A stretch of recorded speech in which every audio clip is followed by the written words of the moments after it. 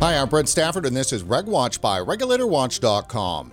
It's by far the worst month in the history of the U.S. vaping industry, September 2019, when from out of nowhere, the so-called vaping-related lung illness captured global media attention and prompted serious threats to ban vaping. This on the heels of the constant drumbeat over the epidemic of teen vaping, which many blamed on the big tobacco-backed Juul vaporizer. But another big piece of news dropped that September about a new vaping device that, according to its developers, promises to be the first vaporizer designed for smoking cessation. And that device is the Hale.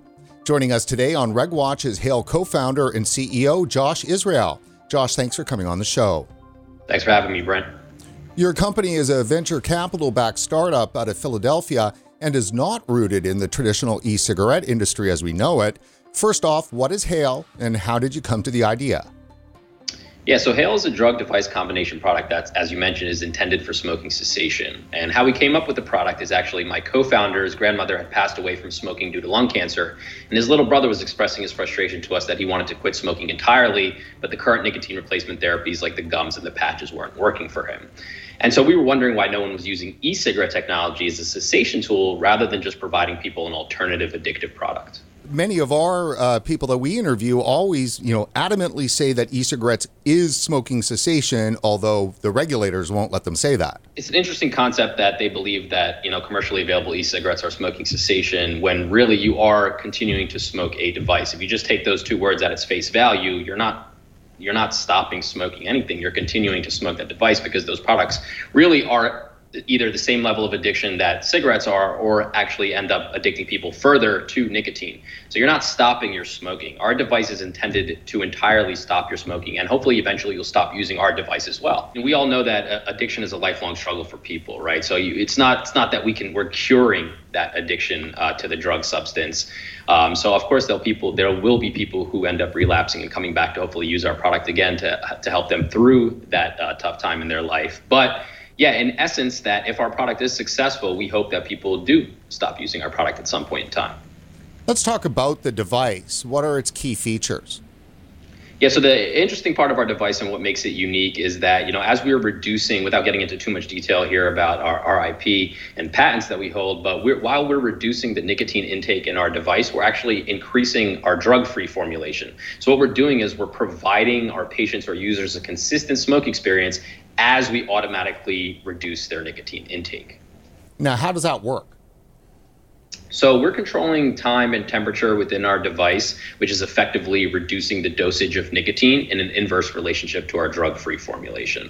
So as the consumer or patient is smoking our device, our algorithm and our technology is controlling the reduction of their nicotine dosage and increasing that drug-free dosage. So that provides that consistent smoke experience over a certain period of time based on the type of smoker that they are. Let's talk a little bit about the development of the product. How did you kind of start that development and how far along are you in the process? Yeah, we started the development about close to 2 years ago, as you mentioned, September 2019. So my co-founder and I previously built a tech company prior to this. So we have some kind of grounding in the technology space. That being said, we're not experts in hardware. Software is really our bread and butter. So we were able to kind of, build up the software portion of this. And my co-founder, Devin, basically taught himself to a certain degree electrical engineering and was able to rough prototype a device using, just rough boards that you can buy at any hardware store. And we were able to create a concept of what this product would do. We pitched that to a few institutional investors and angels. We were able to raise capital. We brought on some people who are well-versed in the hardware space and hardware investors. And it's allowed us to get to the point where we are today, where we have, really a working hardware device and software product on both iOS and Android. What have you been able to borrow from the traditional e-cigarette industry, if anything? I think the base technology of e-cigarettes is still there within our device. So, the materials and the things that you find in commercially available e-cigarettes, that's what you're going to find in our device. So we borrowed that to a certain degree, right? So the coils, the wicks, all that's been developed over time and kind of perfected to a certain degree, we've used that and we've adapted it to our kind of unique design. With regards to the kind of political environment that's out there, is that something that is hampering the development of your product, or do you see it as an advantage? I don't think it, as in so far, it's pretty early in our development from a regulatory perspective. So we haven't been hampered by anything as of yet. I don't know that it's going to help us either. The path that we're following is going to be a tough one. We're going down a medicinal path through the FDA. So no matter what, the burden that's placed upon us to get our product approved is great. The capital intensity is high, and the time that it's going to take is going to be long. So it's not that, any political things that have been happening around vaping is helping us. It really isn't. So the so-called epidemic nicotine vaping and EVALI and all that kind of stuff, you don't think that that's helped? So far, no. I think that if our product is to be approved, I think there's a potential for us to hopefully also seek a pediatric designation, because if you look at, and I think everyone would agree that people under 18 shouldn't, especially people who haven't been smoking, shouldn't start smoking e-cigarettes. It's not an entryway into anything positive. So if there are, folks who have done that and, maybe the 14 to 17-year-old demographic, and they do want to quit because they've become heavily addicted to nicotine through the e-cigarette technology, I think our product could be a way to help them quit. Because I don't think the gums and the patches are going to work for them, and I don't believe they're even allowed to purchase those products. So I think giving them a sort of parallel experience to what they're used to and what got them addicted to nicotine in the first place could be a way for us to, quote unquote, help this sort of teenage epidemic. In our pre-interview, and I've also seen it too in a couple of the articles that have been written, you use a term that's addiction alternative, and that's kind of what you consider e-cigarettes, and your product's different. Contrast that for us. I don't think anyone can argue that if you pick up a commercially available e-cigarette, it's not going to help you quit nicotine. You are most likely going to become even more addicted to nicotine because you're able to use these devices freely compared to cigarettes. You can smoke them in your car, you can smoke them probably at your desk. I've seen people smoke them on planes, because you can kind of hide and mask the scent of this. And so being able to do that typically is going to increase people's addiction to nicotine. So that's why I refer to them and why we refer to them as addiction alternatives. They're not helping you get rid of that addiction to nicotine. They're either furthering it or just continuing it. Is there anything wrong with being addicted to nicotine? I mean, I'll leave that up to medical professionals to say. I'm not a doctor. That's not my background. So I can't speak to the negative effects surrounding nicotine. I mean, based on my research, and this is just an opinion, not medical fact, in and of itself, it doesn't seem that nicotine is bad, but nicotine is never delivered just alone. There's always other compounds and carrier agents that are delivered with the nicotine substance. Most commonly, it's found in cigarettes, which is going to be delivered in a carcinogenic manner, which is going to hurt you. Right. And so I think being addicted to any sort of drug substance is not a positive thing. Right. So if you take it at face value and someone is heavily addicted to nicotine and you were to take away their vaporizer or e-cigarette, and the only thing that was available on the market or in stores was cigarettes, because they're addicted to that drug substance, they're going to run and get a cigarette and smoke it to alleviate that feeling and craving that they have. Right. So our viewpoint is that hopefully we don't want people to be addicted to nicotine, and that's what hopefully our product will end up delivering. How familiar are you with the research that comes out of, say, Public Health England, the Cochrane review, and so forth? I mean, we're talking some pretty high-profile research that does say that, e-cigarettes does help you quit smoking. Is that something that you get involved in terms of pushing back on? I mean, we haven't got involved as a company saying, this is wrong or this is right.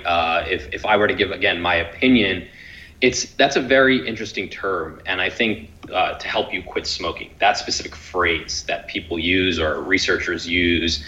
And I think that when they use that term, it can sort of be misinformation in a way, right? As I mentioned earlier, yes, it's helping you potentially transition off combustible cigarettes to e-cigarettes, but you're not quitting smoking. You're still smoking a device. You're still inhaling a drug substance that has other kind of compounds within them that still the science is out on what they're going to do for you, all the different compounds and the flavorings and things like that. We don't know what the kind of long-term research is on that yet. We'll just have to wait and see.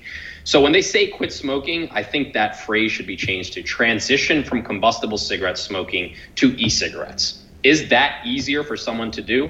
I believe so. Yes, I believe if you are a cigarette smoker and you pick up an e-cigarette, it's going to be easier for you to transition to that than, let's say, a gum or a patch, which is why we designed our product the way we designed it. But I don't think you're quitting smoking.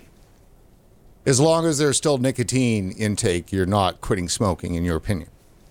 As long as you're still smoking a device and there's nicotine within that device, I don't think you're going to quit smoking. Because as I mentioned earlier, if you take that away from somebody, I think they will most likely run and get a cigarette. And there's been evidence of that with dual use and things like that. I know a huge portion of our audience is probably taking exception to the fact that you use the term smoking with regard to a vaping device. Have you ever had pushback on that? Not so much thus far. I know they like to differentiate. I know a lot of folks like to differentiate it between, there's vaping and then there's smoking. From a regulatory perspective, obviously they look at it as one and the same, which is why commercially available e-cigarettes haven't been allowed to designate themselves as smoking cessation products. So I'll let kind of the regulators and the medical professionals and the science professionals debate that. But in my opinion, again, just my personal opinion, I don't think, moving from cigarettes to vaping is quitting smoking. How aware are you of the amount of disruption you're bringing to this conversation? Yeah, I know it's kind of a hot topic amongst two communities, one being the vaping community, which is very passionate about, vaping being an alternative to cigarettes. And I don't knock the vaping community at all. I think that vaping technology is great, right? I think anything that can get somebody off smoking combustible cigarettes is good, right? And certainly vaping is a safer and healthier alternative. And I think, people might be kind of what's the word? A little bit emotional about what we're doing because there's a lot of noise surrounding the fact that potentially we are trying to disrupt the e-cigarette market and take away e-cigarettes and things of that nature, which is just entirely not true. I think there's an alternative. We are an alternative. Now, part of that apprehension comes from the fact that you're financially backed by some pretty important people in the anti-vaping campaign. Why don't you address that? I think you're speaking about, a few high-profile names that are 2 degrees of separation away from us, right? So we've been backed by institutional investors, one of them being Village Global. There's LPs, which are limited partners in this fund. This is people that invest in a fund, and the fund invests in startups. So the LPs in Village Global include folks like Mark Zuckerberg, Bill Gates, Michael Bloomberg, pretty big names. But they don't have really any specific say about what investments this fund is making, nor they may even know what investments the fund is making. They've simply invested in the fund and expect the fund to return them capital. It's not like the fund went to Mark Zuckerberg or Bill Gates and Michael Bloomberg and said, hey, we're going to invest in Hava Health. What do you guys think? That didn't happen, right? So they probably are completely unaware that our company even exists today. But unfortunately, people catch on to headlines and they might just, write stories based on that fact. Well, the more conspiratorial minded and suspicious, and I've known to go down that route, on the odd occasion, it certainly looks strange that somebody who like Michael Bloomberg, who puts in $160 million into eradicate vaping. I mean, it's pretty clear he wants to eradicate vaping, but then to find out that he may be invested in this product, it's concerning for some. Right. Again, he's not personally invested. He's indirectly invested through a fund, and he definitely, most likely, doesn't know who we are and what we're doing. And all that being said, it's interesting that conspiracy exists because the theory is that Michael Bloomberg is trying to, kill the vaping industry, so his investment into Hava Health becomes the only vape available in the market. The problem there is that the route that we're going is so difficult and capital intensive. If we were trying to be the only vape device in the market, we would just go down the PMTA route, spend a few $1 million, and get the product approved. The path that we're going down through a medicinal pathway through the FDA to get this smoking cessation designation is going to cost us tens, if not maybe close to $100 million to do this, right? And so it just doesn't add up that we would take a much more difficult approach to this than the vaping community is taking, but then we're also trying to disrupt the vaping community. So it just doesn't add up. Let's talk about that path. Why did you choose to go down the therapeutic path? That's the goal of our company, and that's the mission of our company, right? As I mentioned earlier, the genesis of the company came from a close family member of my co-founders passing away from smoking and his little brother expressing his frustration that he wanted to quit. So our device was always built with the intention to quit. And it's very important for us that we be able to say that. And that's what our product does. And so that's the reason we're going down the medicinal path, because that's our mission, that's our goal, and that's how we created the company. So that's the path we chose to take, and it's much more rigorous, much more difficult, again, much more capital intensive and time intensive, but that's the mission of the company. So do you see yourself, once you get approved, if you do get approved, is it a prescription or is it over the counter, walk into a drugstore and buy it, that kind of a thing? Ideally, we would be over the counter, just like Nicorette or Nicoderm, the nicotine replacement therapies that have been on the market for, decades. So that's where we want to be. Let's talk a little bit about the nicotine. And I'll share with you and our audience, one of the concerns that I had when I first heard about the device was that the control over the nicotine dosing. And I just went, that's the last thing I need is a government or big pharma or something like that controlling my nicotine. But yet, though, when we spoke earlier, I kind of got a vision of it, because one thing that I know is that when you're trying to quit smoking, or say you wanted to transition out of vaping, for instance, it can be all consuming in your mind, thinking about the quitting, thinking about managing that nicotine wean down. How is it that your device makes that, say, better emotionally, psychologically, more successful? Right. So, when we thought about building the product, we wanted it to be extremely seamless from a user experience perspective. We didn't want to have any of our users or patients think about having to figure out what dose they need to do or how to dose themselves down or any of that, right? So when we built our device, we said, all you have to do is smoke our device and let us handle the rest. It's not that we're trying to control your nicotine usage. We're trying to put you on a program, because someone's buying our device is coming in with the intention that they want to quit already. Otherwise, you would just go buy another commercially available e-cigarette. So when you're purchasing our device, the intention is already inherent in the patient. And so we're saying, when you purchase our device, don't think about anything. Let us handle the nicotine reduction program for you. Because if you look at the gums and the patches, there's all these things. Okay, in 4 weeks, you have to go buy the 7 milligram, or in 6 weeks, you have to go buy the 4 milligram. And you have to kind of track that and think about all that. We're taking all of that away. And we're just saying, look, we're going to understand the type of smoker you are based on a controlled time period, whether you're a heavy smoker, medium smoker, or light smoker. And we're going to put you on a specific regression plan from there. And you're not going to have to think about anything. It's just going to happen. And it's going to happen in such an incremental and gradual manner that you're not going to feel the withdrawal symptoms that you get out of the current nicotine replacement therapies. And that's where we differentiate ourselves, and why I believe that the product is going to work over those other incumbent products. Yeah, and who do you see as your biggest competitor once you're launched? The biggest competitors definitely are the nicotine replacement therapies that have been approved by the FDA thus far. So you have your Nicorette, your Nicoderm, your Chantix, the Nicotrol inhaler, I believe it's called. Those are definitely our competitors, and that's who we want to disrupt. So I know that you've got some patents that you filed. Where are you at in the process in terms of technology development, fundraising, and how much farther do you have to go? Yeah, so we filed 4 patents. From a technology development perspective, we have the hardware and software fully fleshed out. We feel very confident that we're in a good place, and we believe the product is going to work once it's being put into humans. Obviously, that's going to take some time before we can get into the clinic from a regulatory perspective. From a fundraising perspective, we raised a $2 million pre-seed round from a number of institutional and angel investors to get us where we are today. We're planning to raise a Series A later this year. It'll be probably a fairly large round, probably in the $10 to $15 million range, and that's going to be able to get us through, hopefully, to commercialization in a country, in a different country other than the United States, and get us through maybe a phase 1 trial here in the U.S. So why not, in the U.S. for trial? Like, you're going to try a secondary market first? Yes, just because the path to market in other countries other than the United States is a little bit more permissive. We believe we can get to market in a much more rapid fashion and allow us to beta test the product and work through some kinks, hopefully once we get it to commercialization, sort of our beta test market to deal with all the struggles that's going to come with, scaling up manufacturing, distribution, et cetera, so that once we do launch in the United States, hopefully it will be a smooth process.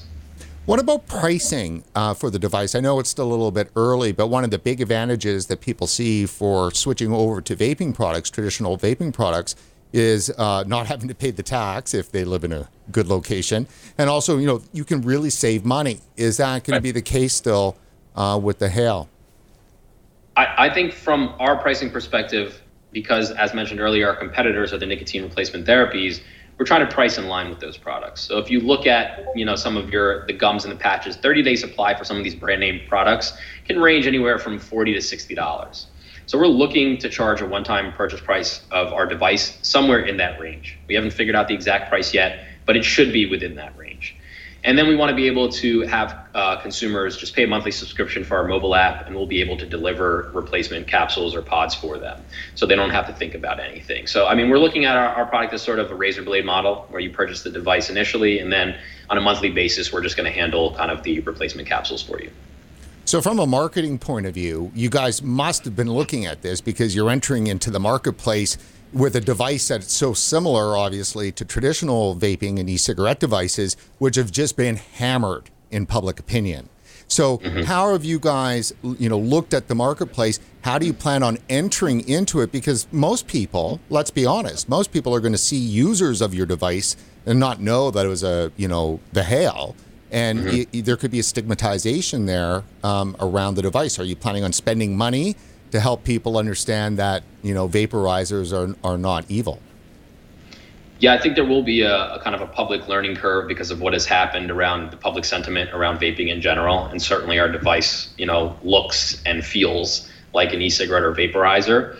So I think there will be some kind of marketing that has to be spent, marketing dollars that have to be spent in educating the public that, hey, this is different than the commercially available e-cigs because it's intended for smoking cessation. It's been approved by the appropriate regulatory bodies for smoking cessation, and it's going to be available, where you can purchase other nicotine replacement therapy products. So I think all of that kind of combines into where we can stand out and differentiate ourselves from what's readily available today.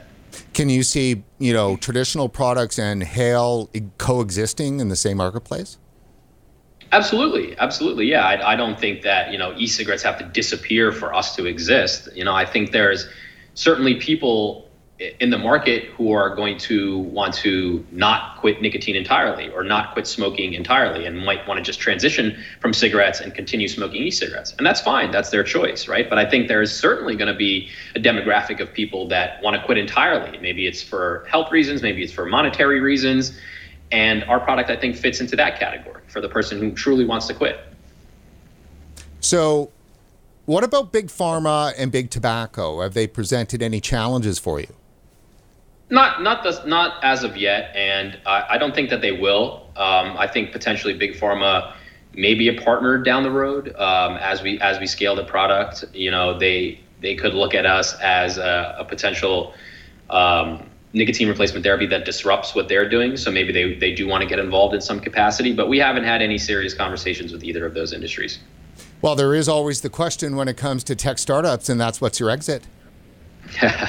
Yeah, I haven't thought about that. We're not building for an exit. We're building this company to really become the dominant nicotine replacement therapy product in the market. So, we'll cross that bridge when we come to it. And all we're focused on is really building a valuable company that actually provides a nicotine replacement therapy that works for the end user.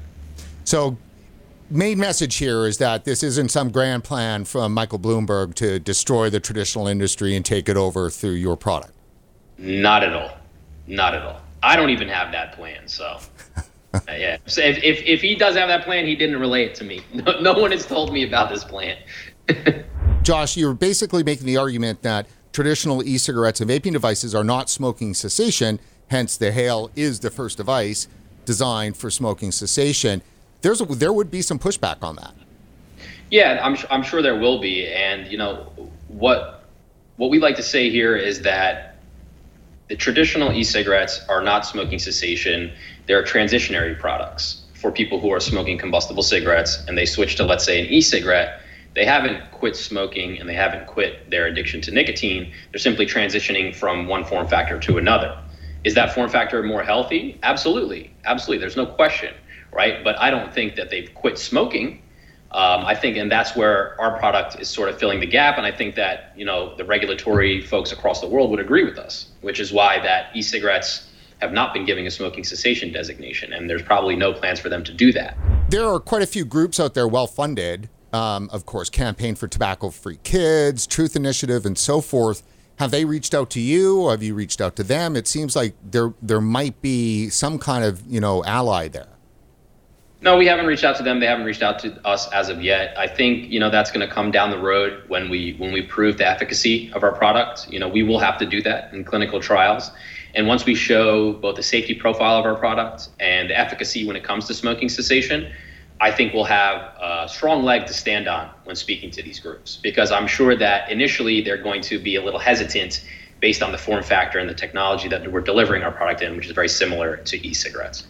Do you and your co-founder and your team at all feel like you might be capitalizing on the misery that's been, hammered down onto the traditional vaping industry? No, because we never intended that to happen. When we started the company, that misery, so to speak, wasn't happening when we started the company, right? Things were blowing up and things were going well for the e-cigarette industry. And so we weren't like, oh, let's jump on this when they're getting hammered down so we can kind of come out ahead and be this white knight. That wasn't our intention at all. As mentioned, our original intention of the product and company was to really provide a nicotine replacement therapy that was disruptive to what's available in the market.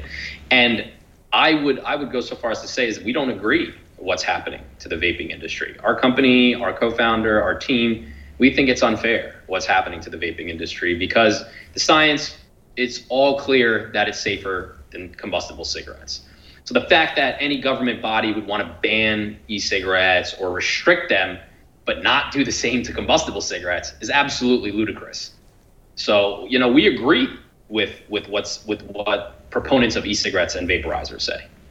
Well, let me ask you the question regarding flavors then. How's your plan? What is your plan to navigate around that issue?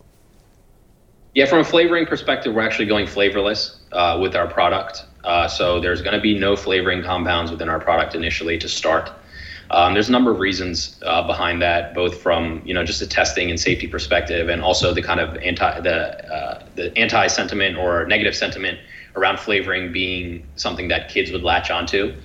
So it's just we decided to just go flavorless initially. We might retroactively introduce flavors down the road, but right now our product is intended to be flavorless.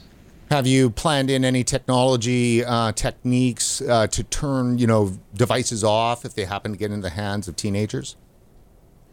We do have the ability to kind of restrict that because we do have Bluetooth controls within our product. So it's not difficult for us to introduce that technology, but we haven't put any kind of hard lock on that as an advertised feature. The reason being is that it's going to be a little bit more difficult to purchase our product. You have to go to one of these pharmacies, and it's over the counter. It's not like you can go to a local bodega or a smoke shop and purchase our product because it's going to be regulated to a certain degree, right? And so if you were a 16-year-old or 15-year-old and you wanted to get your hands on an e-cigarette, the dumb thing to do would be to try to get ours. The easy thing to do would be try to get what's available down the street from you at 7-Eleven, right? So it just wouldn't make sense for them to purchase our product. If you really want to do that, there's many avenues for you to do that. In September 2019, the big month that we're talking about here, there was a lot of chatter that happened after the TechCrunch article.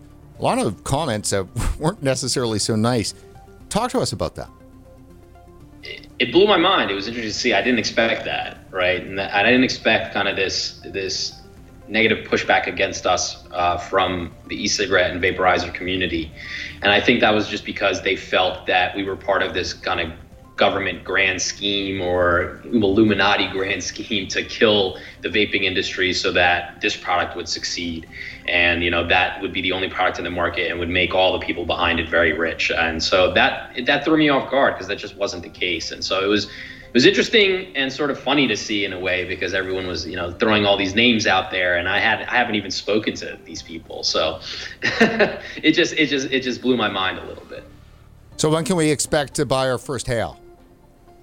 Hopefully in another country within the next 24 months, and hopefully in the United States within the next 36 to 48 months, ideally. Well, anybody who's trying to get smokers to quit as easy as possible, more power to you, my friend. Appreciate it. Thank you for your time, Brent.